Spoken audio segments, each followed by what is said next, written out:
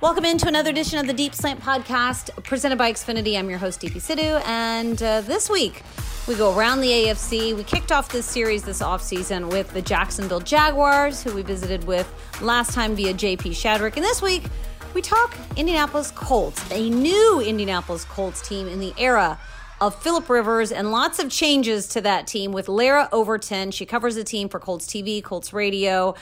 She also does some work for ESPN. She helps do analysis for USA Track and Field. And she's been in the job for a little over a year. She was covering the Colts in another capacity via TV just a year ago. But I've had a chance to really get to know her, and she's great. She covers the team much like the most of us do via Zoom this off season. So we get her thoughts on what the buzz is like in Indianapolis and in Lucas Oil Stadium right now, with the Colts preparing for training camp, as the rest of the league is, because the majority of players are supposed to report for a July 28th start to training camp.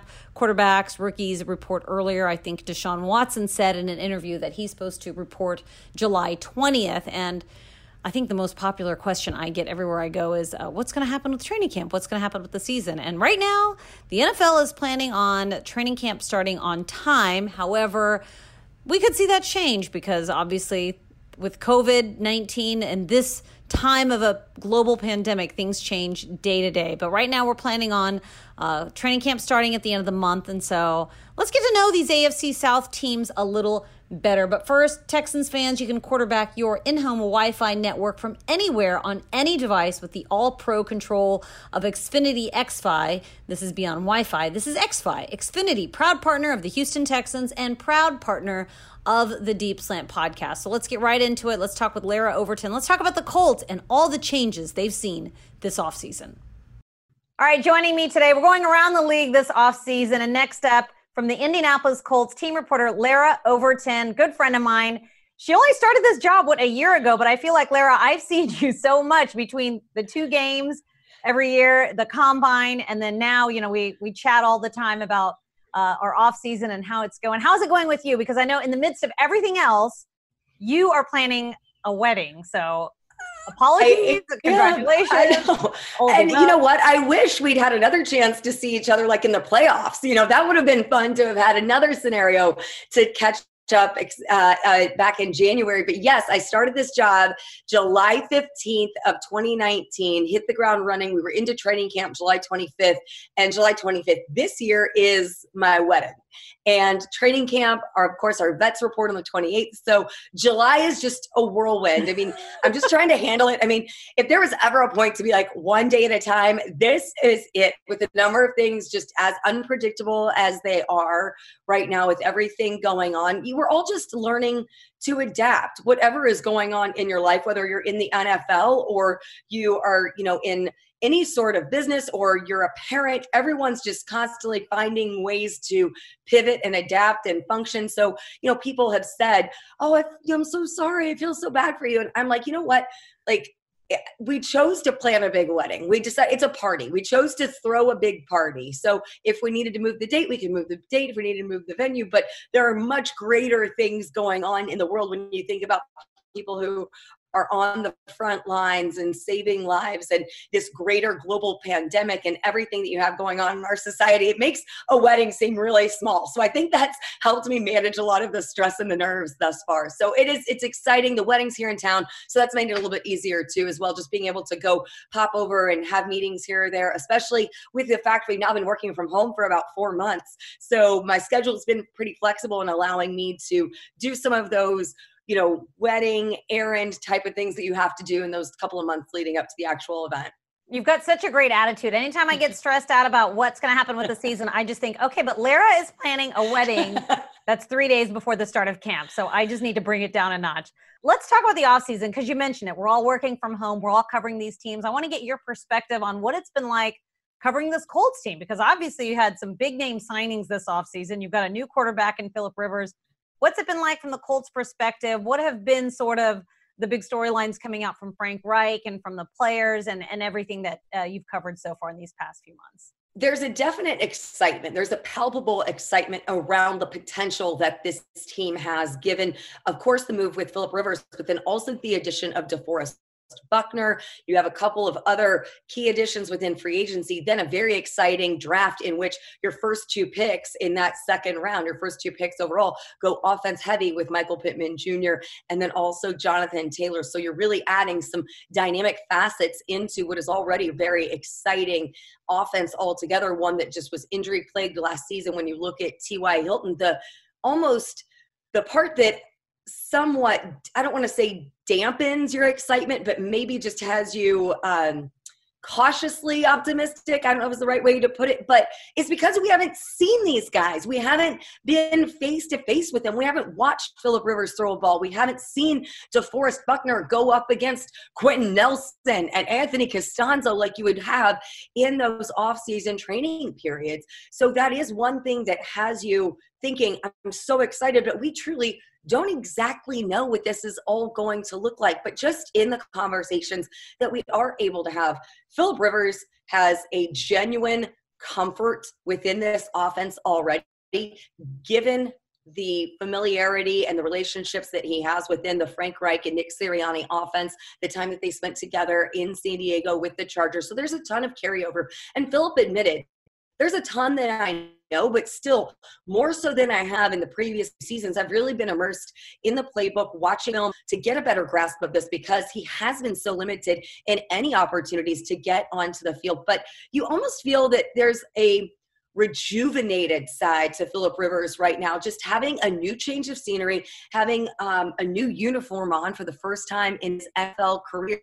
I was talking with some people who covered his career with the Chargers, and they said that, toward the end, once the team made the move from San Diego to LA, that really started to take a toll a bit on Phillip because he was doing the commute for his family. He, of course, has 9 kids, and they were all set in schools in the San Diego area. So he was commuting up to LA. And after a while, that just started to wear on him a little bit. Obviously, Phillip is that fiery, feisty competitor that so not necessarily did it hinder that, but after a while, it seemed like it was a good point where he was looking toward a fresh start, looking forward to a new chapter. He certainly knew that his NFL career was not over. He wanted to find that perfect fit, and it truly seems like he's found it here in Indianapolis. And in thinking of his perspective, we had a conversation a couple of weeks ago, and he had this phrase on his hat, and the way he describes it is, the way he phrases it is Nuke Cheppy, which he says is actually kind of the Alabama way to say it because it's actually Latin, and it means to begin again. And this is something that he has reiterated. It's kind of his family mantra that,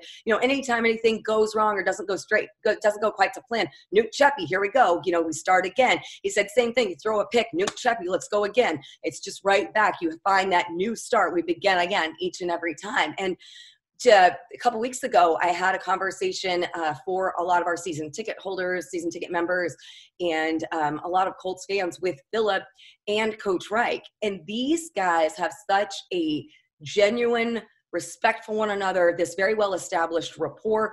And then Phillip is very comfortable with Nick as well. So for him, he said the thing he's most excited about is just getting in the facility, being a teammate again, because second to being, or I guess third to being a husband and a father, his favorite thing is to be a teammate. And it's been a while since he's been able to be in a facility and be with teammates, considering free agency in the off season and then waiting to get into the facility here in Indianapolis.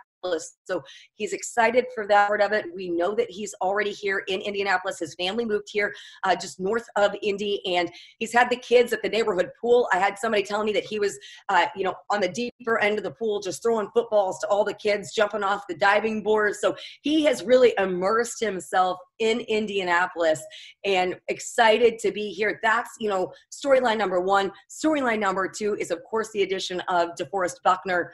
The Colts traded that pick in the first round for DeForest to get, an established force on that defensive line. And I can tell you, there are no people, well, I guess a few people excited, the most excited about it, Matt Eberflus, Justin Houston, Darius Leonard at the top of all of that list, because you just think about the impact that can have on how freely guys like Justin Houston and Darius Leonard can play when you have a true game wrecker there on that defensive line. And he's excited to be here. Sheldon Day, who he played with in San Francisco. Sheldon, an Indianapolis native, so excited to be home. We had a conversation with those two guys, and they are an absolute riot. I'm just excited for the dynamic that they bring into the locker room as well. You talk about real established leadership, and all of those guys certainly bring that into what is already a well-formed base, a well-formed foundation from that offensive and defensive perspective. Now that you are going into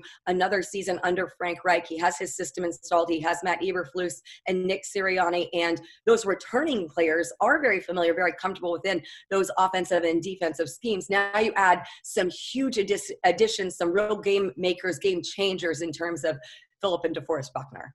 All right. Well, the Texans added a few wide receivers, and we've heard the wide receivers talk about how important it is to build that chemistry with a quarterback like Deshaun Watson. Now, on the flip side, when you have a new quarterback, he's got to build chemistry with everybody. So has he talked about what some of those challenges might be? Obviously, he's been in the league for 17 years, so he's done this a time or two with different receivers. But how does Philip plan to sort of build that chemistry? How do they do that when they're actually not in the facility? It's certainly a challenge, and that's something that they've all been very candid about. He obviously already has command of that quarterback room, given the fact he does have 17 seasons. Those players already respect him in terms of the rest of the offense. When you look at those receivers and his offensive line, everyone in that unit who he's working with. One of the things that he said is right when he got to Indy, he already reached out to guys who were in town like Paris Campbell and Jack Doyle to get some reps in with them. And he said that for the first time in a long time, he was actually nervous going out there. Like, okay, I better not let these guys down. Like, you know, I can't underthrow it. What are they going to think? Oh, great, we signed this guy and brought him in, and he's underthrowing us on the first reps we take with him, the first routes we run, and he's, you know, over our head or, you know, chucking him 10 yards, and we're nowhere in the vicinity.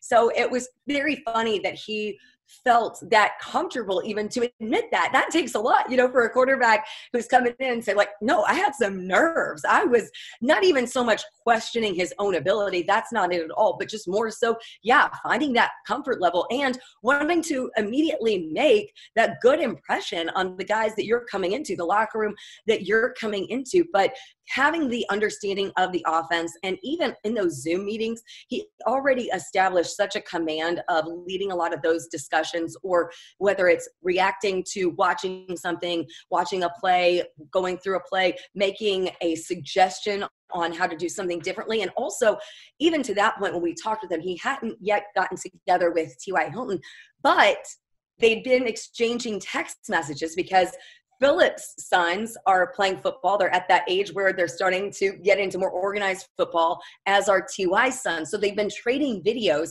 of Philip's son throwing passes and T.Y.'s son making catches. So there's this kind of, you know, football dad rapport that's been established between Philip and T.Y. Hilton. So that's got to speak for something. Of course, nothing replicates those reps that you're going to take, but just to have some sort of rapport, that relationship is going to make a huge difference. And when you talk about how many veterans there are, the returning guys that there are, that is going to make it, you know, so I don't want to say easier, but definitely more cohesive, and make that transition period hopefully a little bit shorter in terms of getting over that hump and getting ready for week one. And where does that leave Jacoby Brissett? Obviously, we saw him win a number of games with Indianapolis, and we saw him win some games with the Patriots as well. But he had a good start to his career last year. Obviously, he dealt with the injuries. But where does that leave Jacoby now? How does he fit into the picture now that Philip Rivers is there? Frank Reich has reiterated over and over that Jacoby is very much still a part of the game plan. He's very much a part of this offense and of that quarterback room. And it's twofold with Jacoby. Of course, as a quarterback is one aspect, but then also he is truly one of the most respected voices in that locker room. All of those teammates have great respect of him as a leader on and off the field. He's been incredibly vocal recently in speaking out and using his platform to discuss, you know, racial injustice and, you know, social issues with the Black Lives Matter movement. And Jacoby has a very powerful presence within this Indianapolis Colts franchise. And then as a quarterback, Frank Reich has said, we're still going to incorporate Jacoby into some plays here. There are going to be some scenarios. Don't be shocked. And we know that Frank Reich always has a couple of tricks up that sleeves that he likes to pull out on game day. So don't be surprised when you do see maybe some intermixing perhaps of Philip and Jacoby. The other thing to keep in mind with the Colts quarterback situation is that Phillip's only on a one-year deal at this point. There are no guarantees past the 2020 season. So is Jacoby Brissett. His contract is set to expire at the end of 2020. So after this season, going into 21, that starting QB job could very well be up for grabs. We know that Phillip Rivers has already committed to coaching once his NFL career is done. He's going to coach at a high school in Alabama. So he may play this season, accomplish what he wants, and decide to call it quits. And that could leave Jacoby up for consideration. We don't know how this is going to play out, but what we do know, nothing is definitive yet after the end of this season. And Jacoby is in such a prime position when you think about the quarterbacks that Jacoby Brissett has learned under so far: Tom Brady, Andrew Luck, now Philip Rivers, and then you have Frank Reich as your coach. So if you're a guy who's going from a backup role looking to take command of a starting role, what better mentors could you possibly have? So I do think that Jacoby will have an opportunity at the end of this season to, pitch himself, to campaign, to position himself as best he wants to take over that starting job at the end of that season, especially if Philip decides not to remain with the team, to not play in the NFL after the 2020 season. So nothing is a long-term, nothing is set in stone here. This is very much kind of a one-year offensive experiment that the Colts are hoping to make the best of.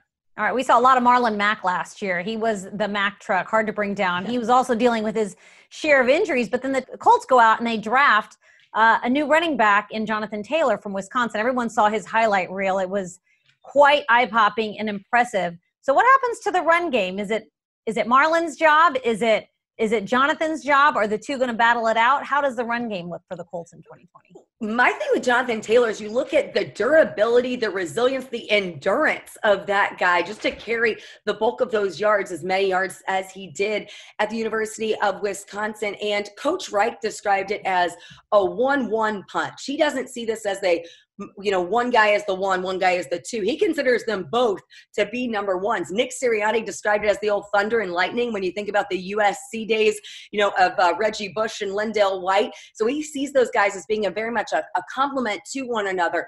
I believe that the way this offseason has gone so far, that starting role very much still belongs to Marlon Mack, because we haven't seen Jonathan Taylor in this offense. He hasn't worked with Philip Rivers. He hasn't worked with this offensive line yet. So if things continue on the track that we believe that they are, with a perhaps shortened preseason, maybe even a delay to the start of the season, depending on what happens over the next few weeks, over the next month, Jonathan Taylor will be integrated into this offense, but I don't just think they're going to throw him in their baptism by fire and say, go and run with it. I think this will be very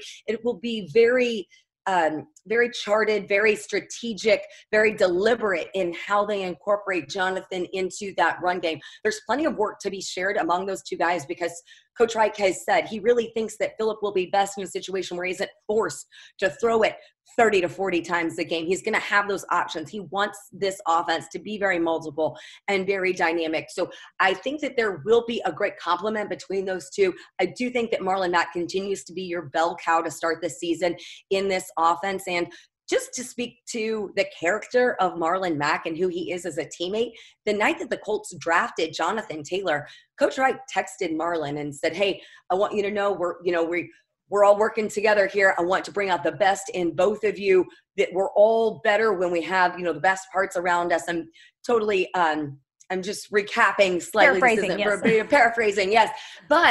And Marlon was like, yeah, let's go get it. He was so excited. He's excited by what Jonathan Taylor brings in. And the Colts they weren't necessarily expecting Jonathan Taylor to be there at that spot. So when he was, they moved up to get him in that spot where they were able to get him in the second round. They were thrilled to get him at that position. Chris Ballard, the general manager of the Colts, is a Wisconsin guy himself. So to get another Badger in the building, he's elated about that. So for the Colts, they felt like that it was an opportunity they could not pass up to get Jonathan Taylor in that position, use him as a complement to Marlon Mack, and really have this dynamic rushing attack because, hey, Quentin Nelson, run the damn ball. He wore the hat all last season. We know how invested the Colts are in the run game. Marlon Mack rushed for over 1,000 yards last season. And if he could do that again, if he could go back to back, he'd be the first Colts rusher to do so since Joseph Addai. And I believe that was back 06, 07. So it's been a long time since the Colts have seen a rushing attack like this. And I think it's very much Marlon Mack there and then Jonathan Taylor just behind him. Well, the Colts have been adding to their defense steadily over the past few years, and I think the DeForest Buckner trade, like you mentioned earlier, was a big blockbuster to really kick off free agency. Where does Frank Reich see DeForest Buckner fitting into this defense? How do you think he'll be used? Obviously, there's a lot he can do out there when he's on the field. One of the things that both Chris Ballard and Frank Reich have reiterated over the course of the past 2 years is that, it starts up front. They really wanted to establish that offensive and defensive line. And we know that they did it with the offensive line, right? We had a unit there. Those 5 guys started all 16 games together last season. You had a little bit more movement over there on the defensive line, and now you're starting to see that become more established. And Chris said in his end of the season press conference back in January that you really have to establish a strong 3 technique. This thing runs through the 3 tech is what he has said of this defense. So you knew that there was going to be a priority on that position, whether it be in the draft or in free agency. They were very candid about this. So this is exactly that force that they felt like that they were missing, that true kind of game wrecker. I mean, he's huge. He's quick. He changes how an offense operates and having him in there. And you saw it in the Super Bowl. You saw the play he made on Patrick Mahomes. When a guy is able to make a play like that on one of the most dynamic athletes that you have in the NFL, one of the most elusive quarterbacks. I know you know elusive quarterbacks really well down there in Houston, but he's making those type of plays on Patrick Mahomes. You can only imagine what he does around that other established defense that he has when you have guys like Justin Houston, Danico Autry. You're going to have Kamoko Toure coming back off of injury. There are a lot of guys in there in this very established, dynamic defense, a really powerful defense. And that is one thing that Matt Eberflus has reiterated over the course of this offseason is he wants this defense to play fast and disciplined. And those are certainly words that would be fitting of DeForest Buckner. And he's excited to be in this defense. I know that he's had some time to, banter back and forth with the other guys within this defense. And he fits so well in terms of being a huge presence from a leadership perspective on and off the field, the way that he complements guys like Darius Leonard, Kenny Moore, Anthony Walker, all of these guys on that defense. It's huge in terms of the impact that he will have for this defense, and a piece that you truly missed last season, because you would see the Colts defense go on streaks of a couple of games with consecutive sacks, and then they would have several without. So in terms of establishing a very consistent, effective presence, that's another thing that's really impressive about DeForest Buckner is just the amount of time he's been on the field. Hasn't much battled with injuries. He's always available, and that's the type of guy you want to be able to rely on. All right, I haven't talked to you since the NFL draft, and the Colts obviously had 9 draft picks. Heading into the draft, what do you think their biggest needs were, and how do you think they did overall with the selections they made? Well, wide receiver was certainly one of them. And when you look at the fact that they were trying to surround Phillip Rivers and provide him with more weapons, and it was such a receiver-heavy draft that you knew that there were going to be some options there at wide receiver. The move for Michael Pittman Jr., I absolutely love. The draft of Michael Pittman Jr., he's something that this offense didn't necessarily have. He's that bigger body. He's about 6'5". He has tons of range. He has that length. And, when you talk about, you have smaller receivers, very quick, fast, reliable receivers when you think about T.Y. Hilton, Zach Pascal, Paris Campbell. But he adds another layer. There's a different dynamic that you have. He's a different style of weapon that you bring into this offense, and a great target for Phillip Rivers. One thing that Phillip said is that he actually played against Michael Pittman's dad. Michael Pittman's dad was in Denver, and when Philip was with the Chargers, they played head-to-head. His dad won a Super Bowl during his NFL career, so he has the bloodlines to be a top-tier NFL talent, and the Colts saw that. They identified it. He was one of those guys who was on their board the entire time. The scouts identified him early on, and Frank Reich loved him. Loves him, loves what he brings. And one of the things that furthers my confidence in the pick of Michael Pittman Jr. is that in the time that they've been limited on workouts this offseason, he's in Southern California. So he went ahead and got together with Jacob Eason and also Desmond Patman, another Colts draft pick. And those guys have been working out together. And who was mentoring Michael Pittman Jr. leading up to the draft is TJ Houshmandzadeh. So he surrounds himself with the right people. He is a total student of the game. He's a football junkie, loves to play, loves game action. And so those were all things that just reiterated that the type of character, the type of player that the Colts are bringing into this locker room. And then you have this, incredible 1-2 punch when you get Jonathan Taylor in there as well. I mean, how could you not go after that guy with just how reliable, how consistent, how effective he was in the Big Ten over the past 3 seasons. So he's going to be an incredible fit within this offense as well, playing behind the offensive line he has. And it's incredible. I think the 9 picks, you have a lot of guys who are going to be in a strong position to potentially make this roster. It's going to be interesting in the roster sizes and how all of this, shapes out. But so excited for the guys that they've brought in and for what this is going to look like here going into 2020. I mean, we could go through the entire draft class, but it's going to be a very exciting class of rookies. The one thing is, I feel bad for these rookies. They've been robbed of so much time just to get in the building and start to feel established and build that rapport with their teammates. So it's going to be interesting when they are all able to get in the building. The rookies are scheduled to be back here in the next few weeks, a little bit before the vets. So they will certainly make the most of that time together once they get into the building. Yeah, you bring up a good point with the rookies. It's just such an unusual situation. I mean, I could compare it to the lockout, but it's not even like the lockout because they can't really work together on the fields with their quarterbacks and with their teammates. With that being said, Bill O'Brien said this might be the year of the veteran and not so much for the rookies because you could rely on your previous experience being out on the field and you already know the speed of the NFL. But with that being said, who do you think out of the rookies could make the biggest impact for the Colts in 2020? Wow. There are quite a few that really could make an immediate contribution. And we've seen it. The Colts play their rookies a lot. They bring them in. And we look at the year that it was Quentin Nelson and Darius Leonard. Last season, you had a number of different rookies who were playing significant minutes. When you look at guys like, Kari Willis in particular and Bobby Okereke on the defense. So the Colts get a lot of work out of their rookies. Right now, I think that Michael Pittman Jr. would be my pick in terms of making the biggest immediate impact, just because he is a different factor within this offense. At the end of last season, the Colts wide receiver core was absolutely decimated by injury. T.Y. missed more games than he ever has in his entire career. The injury bug hit hard.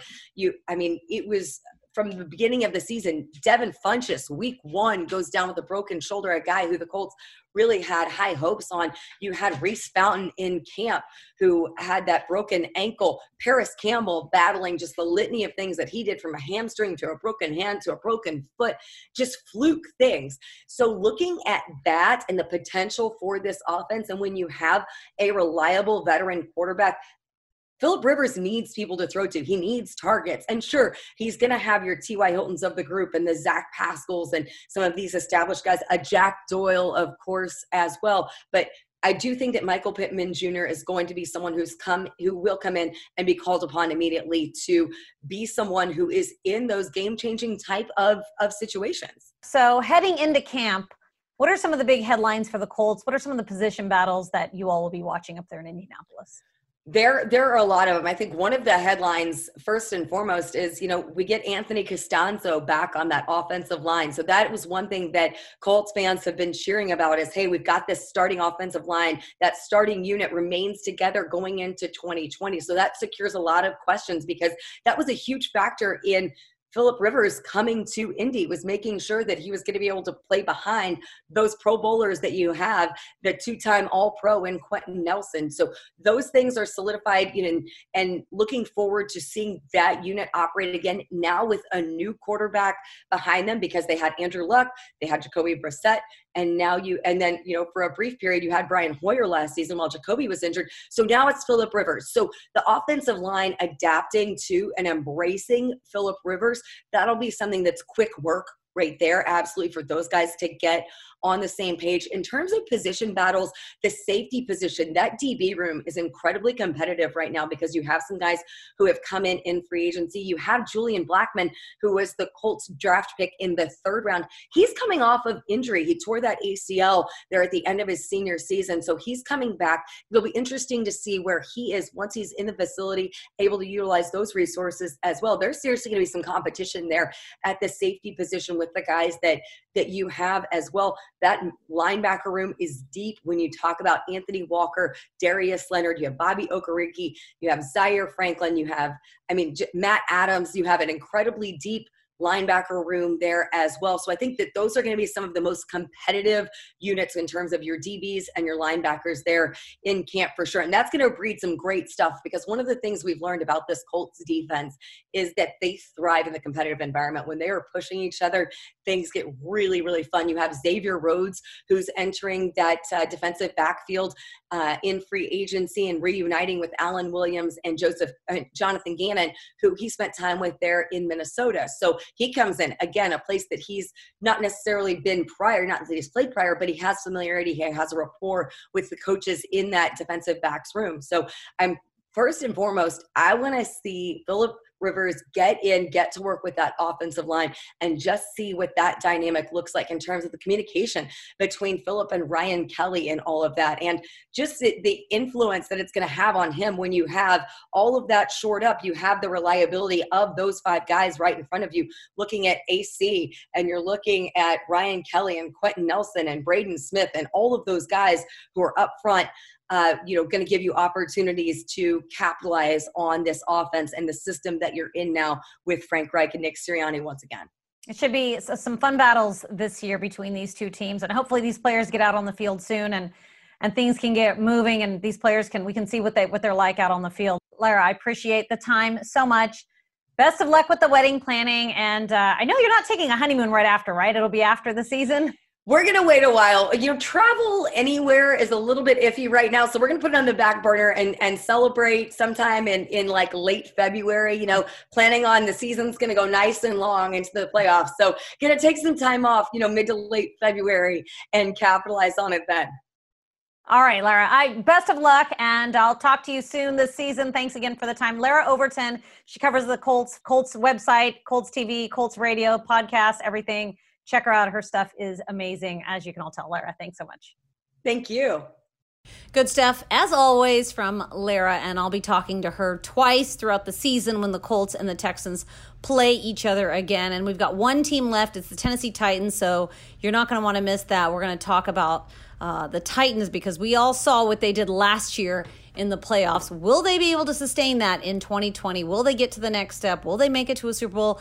Well, everyone in Houston certainly hopes not, because we want the Texans to be playing in Tampa Bay this February. So with that, we continue our analysis of the AFC South teams heading into next week. And for the rest of you out there, thank you as always for listening. Stay safe and go Texans.